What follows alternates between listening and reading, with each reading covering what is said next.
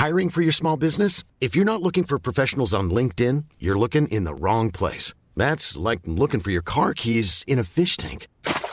LinkedIn helps you hire professionals you can't find anywhere else, even those who aren't actively searching for a new job but might be open to the perfect role. In a given month, over 70% of LinkedIn users don't even visit other leading job sites. So start looking in the right place. With LinkedIn, you can hire professionals like a professional. Post your free job on linkedin.com/people today.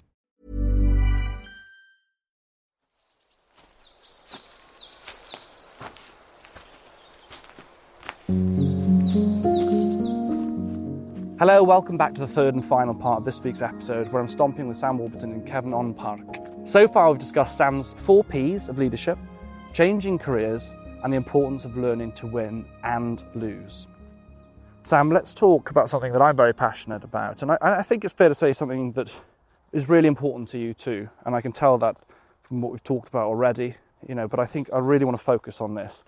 Men's mental health. Has that become more important in rugby now and in sport? Was it important before? Was it kind of spoken about? Because I think from the outside, sometimes rugby is seen as a very macho, tough sport, don't show weakness. What's your kind of thoughts? It's really interesting, actually. I've sort of seen it completely change.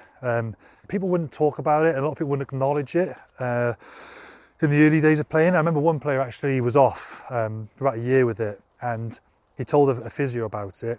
And my brother's a physio at Cardiff now, professional. He's like, I never realised how much you have to deal with this side of health. You think being a physio, you're going to be working on the physical, but you work on a lot of players' mental because you spend a lot of time with them.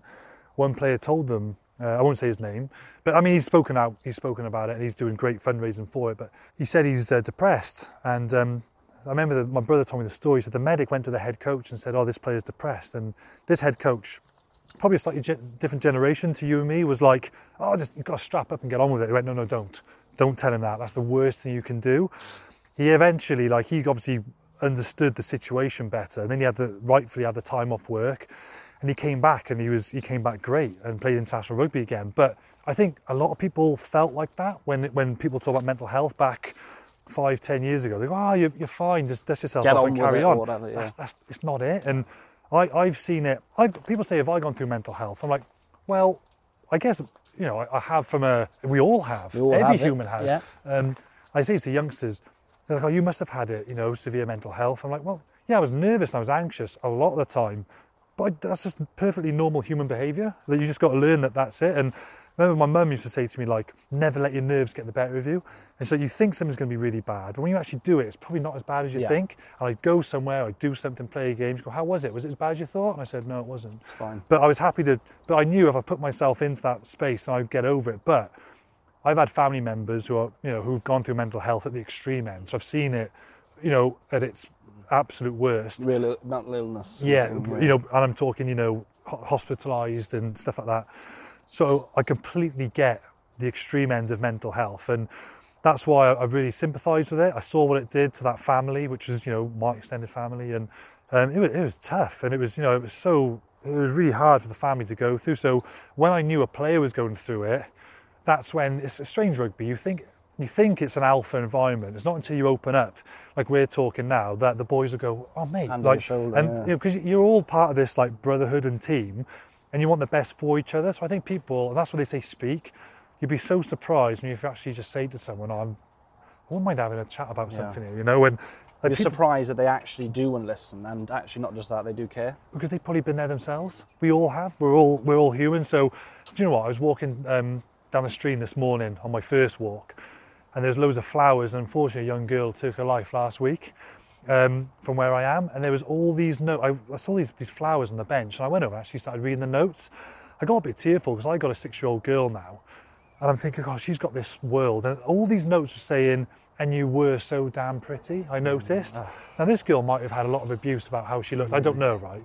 But I'm thinking, it's lovely that those people have all sent flowers and they've done notes, but it shouldn't take that for you to have to say something. Say it now. You don't have to wait to that point. And I just think, looking at my girl now who's 6, who's going to grow up in this social media world where, teenagers think that following gives them credibility. He's probably got, I can imagine conversations in high schools where they're going, "Oh, Alex over there, he's got 2,300 followers, and Sam's got like only 1,500. Do you think that defines them? It doesn't. So it's almost like a scoring thing. It's I don't like that falsity of the world, isn't it? In that space, what really matters is your values, the way that you behave and conduct yourself, and also how you view yourself. But that's not cool really in school, is it? But they don't realise that. They think that's not cool in school. So my daughter now, I'm always like, if I see her, I always want her to be very like self-assured and confident. I always be like, oh, I love your dress, Anna, that's beautiful. Or I say, oh, I love your hair today, Mummy's done that lovely, and I love that. Just little things. I love that. I can't, without over-egging it, I'm always doing that because not because this unfortunate situation happened with the girl, I was like this before, but I don't want her to ever get to that situation. But as a friendship group, as friends, people, we should be doing that anyway. We should be helping people. It's wanting to, it's something that I've been thinking more and more about, is especially with losing my brother, is like, you don't know when's the last time you're gonna give someone a hug. You don't know when's the last time you can say I love you, or thank you, like I'm grateful for you. Yeah. And, when a time comes and they're not there, you think, oh God. And I was very lucky that the last time I saw Clea was when he was actually in work experience with me in the hospital before the pandemic, and we had a real hug, and it was a good memory, and we'd just gone for food the night before, and it was a good memory, and I'm grateful for that. If we had fallen out or something, it'd have been horrible. But it is really important that I think we can be so much, when I say be kind in this whole like modern thing, a lot of it is actually just not about going on, thinking about necessarily online, all that kind of thing. It's about interactions around you. Yeah. Are you kind to the people? You have a laugh with your mates and tease and whatever, and I tease Holly, but Holly knows that I always care about her and everyone, around me, and I'd like to think I try to say thank you for that. Yeah. I think with kids growing up, it's like, forget the likes and all this stuff. Like, say to people that, thank you for supporting me with that, or, you are a good friend to me. Do you know what? My mum and dad always said that. My mum would always be like, manners don't cost a penny. And they always I think they brought me up really well, where, and when I was in school, I remember getting in fights in school because kids would be like, say somebody's in the crease batting and he wasn't out, but say he was like, picked on kid, they bowl at him, but they go, yeah, you're out, and he wouldn't be out. I go, no, he's not out. And then the boys go, no, he's out. Oh, he's not out. Yeah. I remember I was in primary school, I get in fights sticking up for this kid. And when I was in secondary school, we used to have a unit where, the children needed a bit more help and a bit more challenged, and people wouldn't give them the time of day to speak to them. Because they come and talk. And some of my friends would give them the time of day. I'd always speak to them and give them the time of day. And I don't know why, but it's just, I like to think I've always been a good person. I've always been polite, and like, even when it comes to signatures, my brother told me this, and it's so true. He said, it might be your 100th, but it's always there first. Yes. And I always remember that. And I never forget how a footballer treated me in a good way when I met him as a young kid. And I'm thinking, I want to make sure that if someone meets me, it's a positive experience. And I know a lot of guys, I've seen a lot of pro guys who've been really bad. It is hard sometimes, and I think it's generally like, you could have just had a really difficult match and a difficult day, and you're like, it's the last thing I want to do is speak to that person. But that person, it might be the moment they take away and hold on to, and you want them to hold on to it in a good way. What's that saying? If you're lovely to someone, they'll tell 5-10 people. Exactly. If you're horrible to them, they'll tell 1,000. So true. If nothing else. It's so true. But they could have idolised you. Yeah. See someone like yourself, right? Somebody could love you for like 10 years. They finally see you in a supermarket and you go, no, not now, mate. That would crush someone, So I always think the whole be kind thing. I was actually going to visit my uncle who lives in Denmark the other day, and my dad, my brother, and me were all very similar, placid people, and we were going through security, and my dad said, see, if everyone in the world was like you and me, this wouldn't be happening. I was like, what do you mean? He said, well, we're not going to want to take over a plane. This is only here for the security of other people. But if everyone in the world was like you and me, none of this rubbish would be happening. We got delayed and all this. But I remember thinking, it's so true. The absolute minority of people cause so much disruption for the majority of us. But when it's just about being kind, being nice, it's such an obvious thing. But it's actually surprising how a lot of people just don't perceive, the world like that. But yeah, I've always liked to think that I'll always give time to people. I've never turned down a signature. Never turned down, never ever, because one day I'm going to be old and grey. I'm getting there now. But people, they're not going to care. They're not going to care. So enjoy it while you can, But yeah, be kind is just the I think they will way. Care. Again, you're being far too humble. You might have heard a bark then, but Ledders just literally chased a squirrel, and the squirrel went up the tree. You got to be a bit quicker, mate, than that. You're not going to catch many squirrels off the line there, I don't think. Talking about men's mental health, one of the things that really I think is really sad for me, and something that I focus on in my role, is that we could have the best mental health support system ever, right?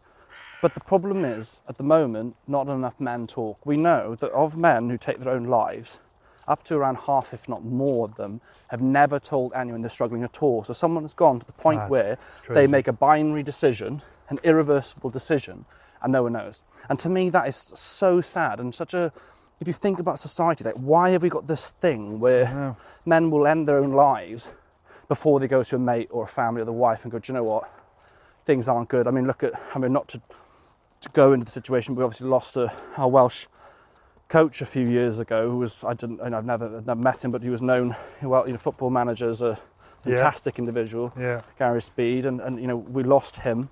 And I don't know the situation, don't know how much people knew or didn't know, but it's just a horrible thing that happens, and you think, gosh, I wish we could have helped that person.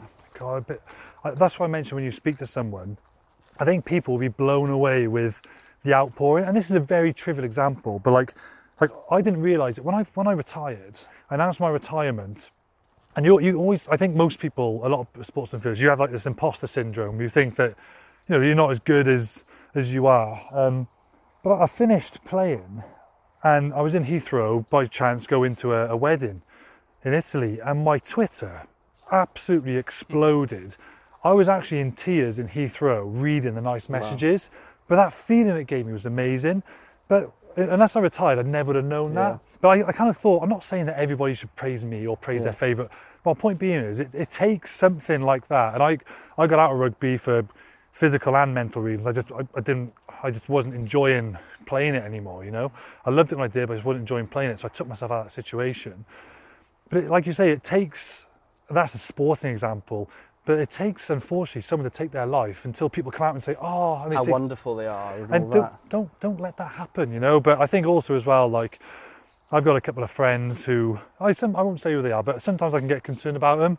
It's not hard when you just sat on your lounge. I just pick up my WhatsApp and just go, how you doing, hey mate, food anytime soon? Are you about, or fancy?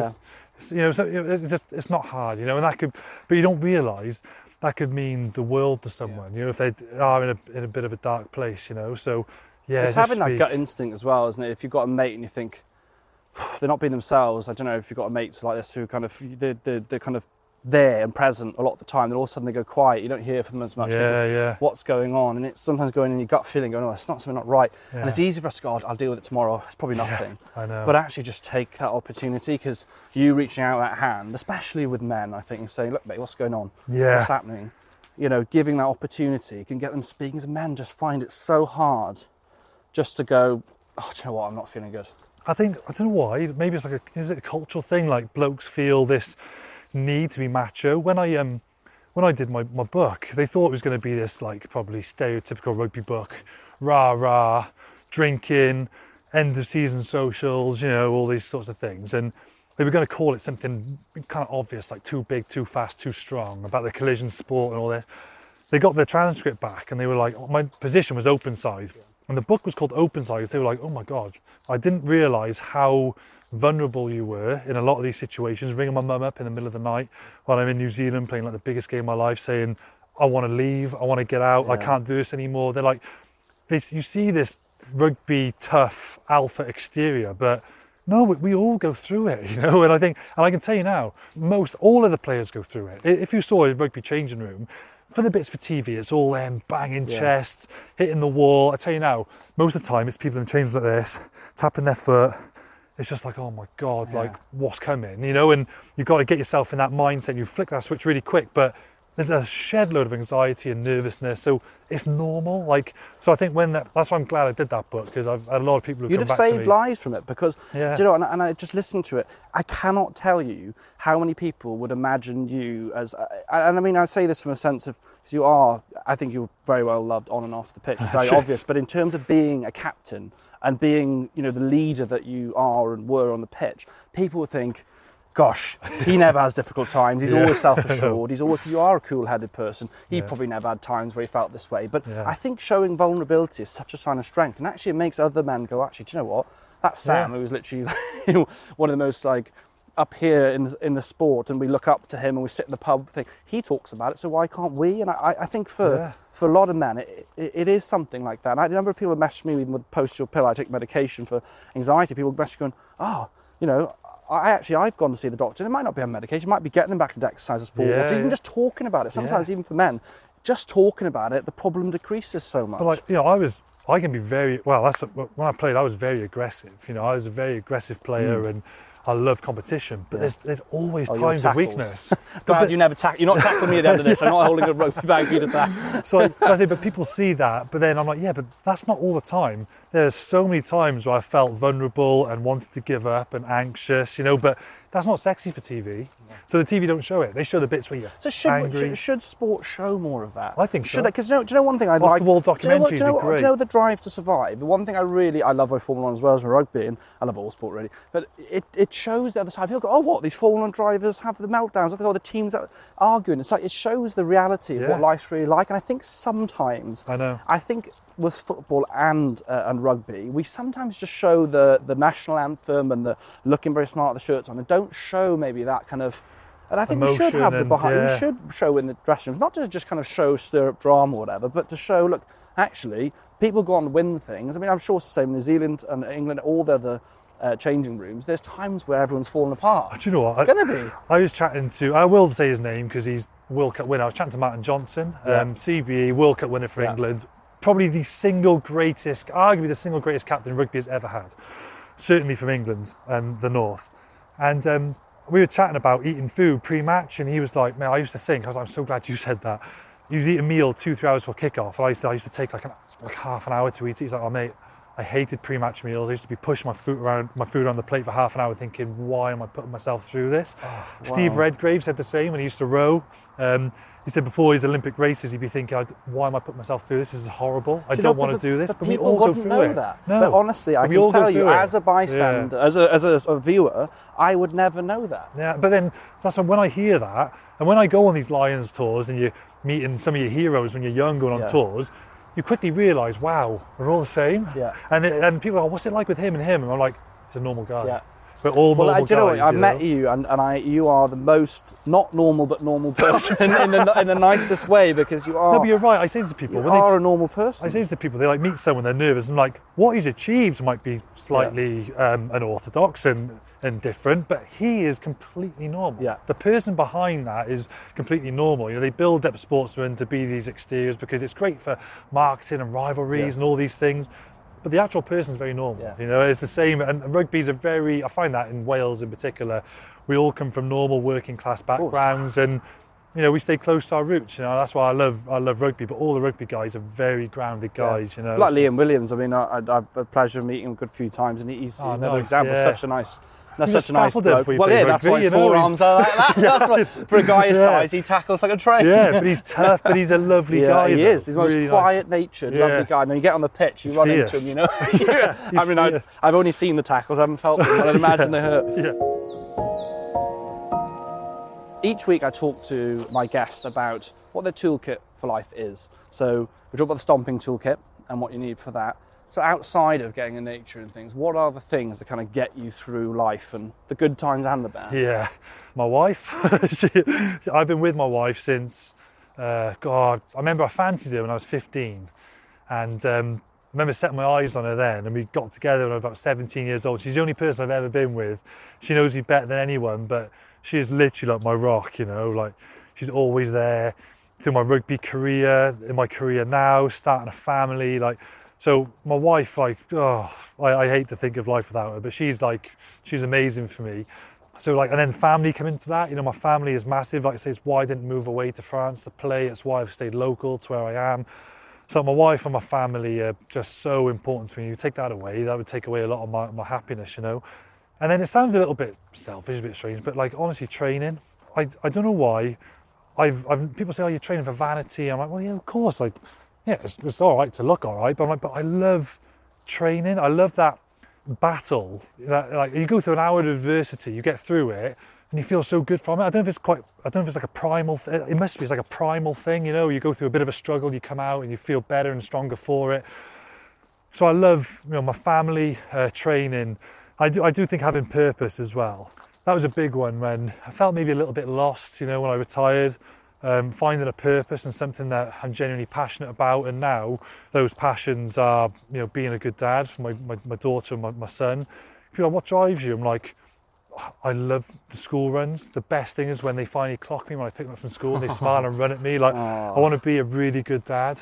I got me in the heart there. I want to be a really good dad, and I want them to be close to me. And because I had an amazing relationship with my mum and dad, I think the world of them. And I'd love my kids to think of me the same way I think of my mum and dad. So people are like, what drives me? That drives me. Family, I want to be there for when they get exams in school or go to university and get married and all these things I've got to look forward to, So I've got I mentioned from a purpose, from a career perspective, you got the broadcasting. I want to try and, do World Cups and Lions tours, broadcasting, which I've been fortunate to do them, and, continue to grow, my business, which is something I'm passionate about. So I've got my work sort of purpose as well, but my main purpose is like my family, and that's the most important thing to me. So going on dog walks, training, my career is great, but then having my wife and my kids and my mum and dad around me and spending time with them is the number one, thing for me to be happy.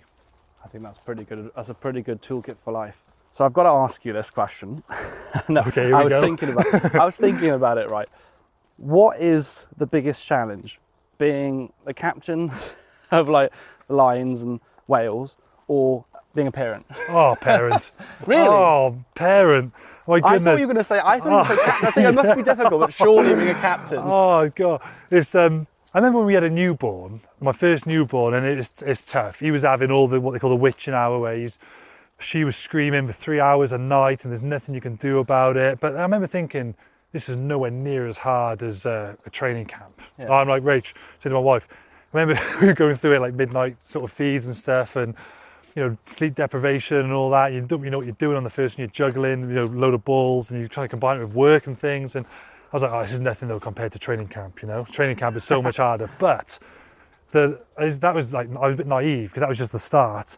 Having 2 kids now and raising 2 kids is the best thing in the world. And I hate it when people have kids and they go, oh, you're not going to be able to go out anymore, you've got to do all these life changes. They make it sound negative. Yeah, of course those things change. But I always say to someone, if they're having kids, you're going to love it. Yeah. It's amazing because when they smile at you, or like I say, a school pickup, or the small things, or when they say, my daughter should go, love you, daddy, I'm like, God, it's so worth it. But it's harder because I saw somebody saying this before. They said, no job I've done when I've left the house for 12 hours, whatever it is, I do a day's work, looking after and raising 2 kids or 1 kid is much harder work.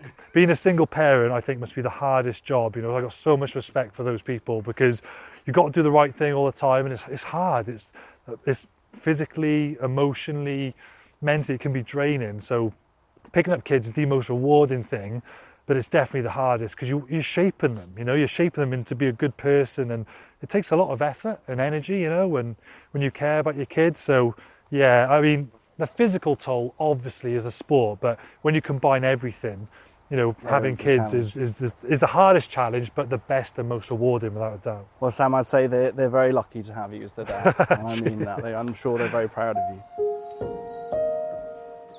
Right, so we're going to do our health fact of the week, and I think you're going to enjoy this one. Nice. It's very, very fitting, and I am cheating because I've got my phone out because it's a long journal name. So according to a study published in the International Journal of Behavioural Nutrition and Physical Activity in 2013, the most common psychological health benefit to playing sport was improved self-esteem. It also found that team sport had more improved health outcomes, more benefits, when compared to individual activities due to the social nature of participation. Are you surprised? Or?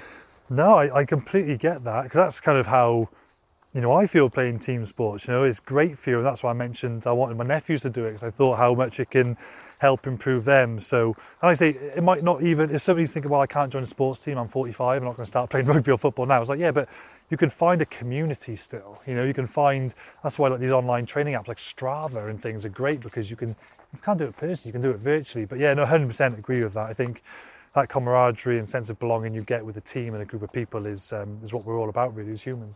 Unbelievable. Well, Sam, I'm going to say the biggest thank you to you. I wish you the best of luck, of course, at SW7 Academy. And for people who are interested in this, how can they find out about SW7 Academy? It's on the website, sw7academy.com, and we're on Instagram at SW7 Academy and TikTok as well. But I just want to say thanks as well for inviting me along. No, I've really enjoyed it. Thank you so much. I know also to look at Leathers here. He's a bit of a dirty pup. He's a dirty pup. He chased one squirrel, that's not bad. One squirrel, he didn't quite get it. We had a great time. Thank you, everyone. We're going to be back next Monday with another episode of the Stompcast. I hope you're enjoying this. Please do share the episode, tell people about it, and most importantly, put on those boots and get stomping. Take care and see you soon.